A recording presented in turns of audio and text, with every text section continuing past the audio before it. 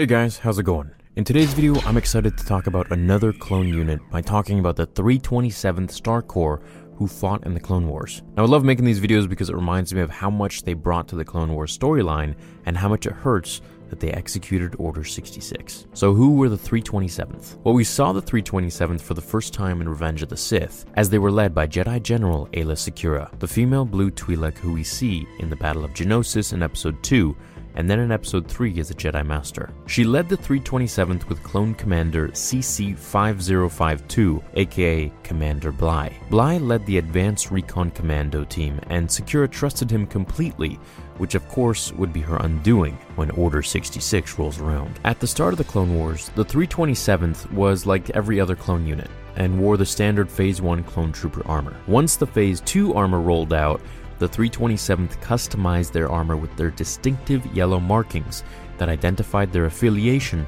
with the 327th. In addition to the colorized pattern design, they wore pauldrons and commas with their armor. Pauldrons are the shoulder pieces that identify rank, which we first saw in Episode 4, and the commas are the skirt-like armor additions that sometimes were blast resistant, and also protected against the cold and other elements. The 327th fought against the Separatist droid armies on multiple planets across the galaxy, and began their fighting under Master Secura's direction after the first Battle of Geonosis aboard 3 Venator-class Star Destroyers, including Secura's flagship, when they engaged multiple Separatist Munificent-class star frigates, culminating in the Battle of Quell. During the battle, the 327th took casualties like you wouldn't believe, and was so overwhelmed that it called Anakin Skywalker and his forces for reinforcements. By the time Skywalker's flagship, the Resolute, arrived, Secura's ship was all that remained of the 3 ships, and it was being boarded by B-2 super battle droids equipped with jetpacks. The droids were super hard to fight because of their mobility,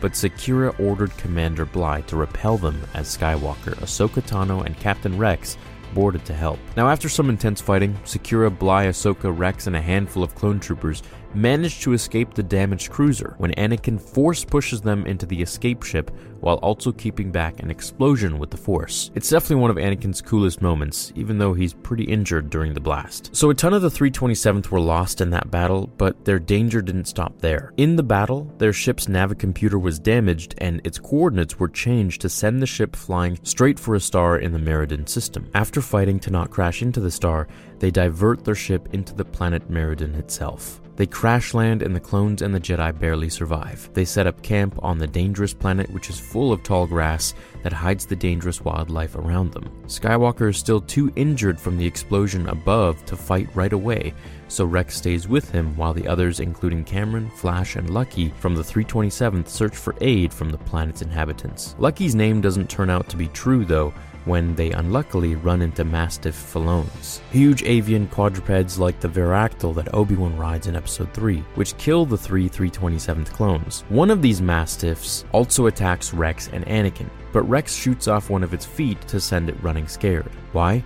Well, because that's what Rex does. Later, Commander Bly, Rex, and the others discover a Separatist outpost where Separatist General Lok Durd announces his new weapon, the Defoliator Deployment Tank, which is basically firing large capsules that spreads fire all over the place when they hit their target. The flames turn everything organic to ash, but droids are immune to it. Bly and Rex go in for a closer look when Durd suddenly tests the weapon, causing the clones to have to run for their lives. Rex is able to fire his ascension cable and get up into a nearby tree away from the fire, but Bly, with all his training and dexterity, trips and can't make the same leap. The shell comes firing towards him when Master Secura swings down on a mine and lifts Bly to safety right as the fire almost engulfs him. Bly is overwhelmed and eternally grateful for Secura saving him, which makes his betrayal against her during Order 66 even more painful. Bly and the Jedi then learn that Dooku wants the weapon tested on the Lurman population.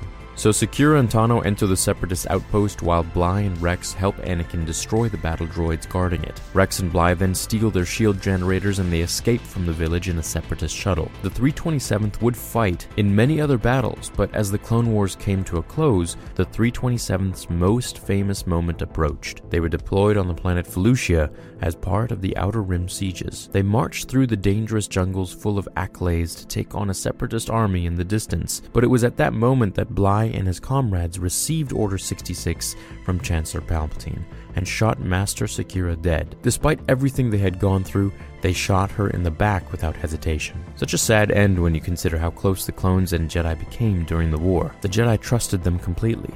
So much that they never saw the betrayal coming. Palpatine was quite the genius when he figured out the only way to kill the Jedi was from the inside, to make their murderers their most trusted friends. It was really cool seeing Felucia in the Clone Wars Season 7, as we got that scene in Revenge of the Sith as well. What's your favorite moment from the 327th? Let me know in the comments below. Thanks for watching this video, and I'll see you in the next one. Until then, remember, the Force will be with you, always.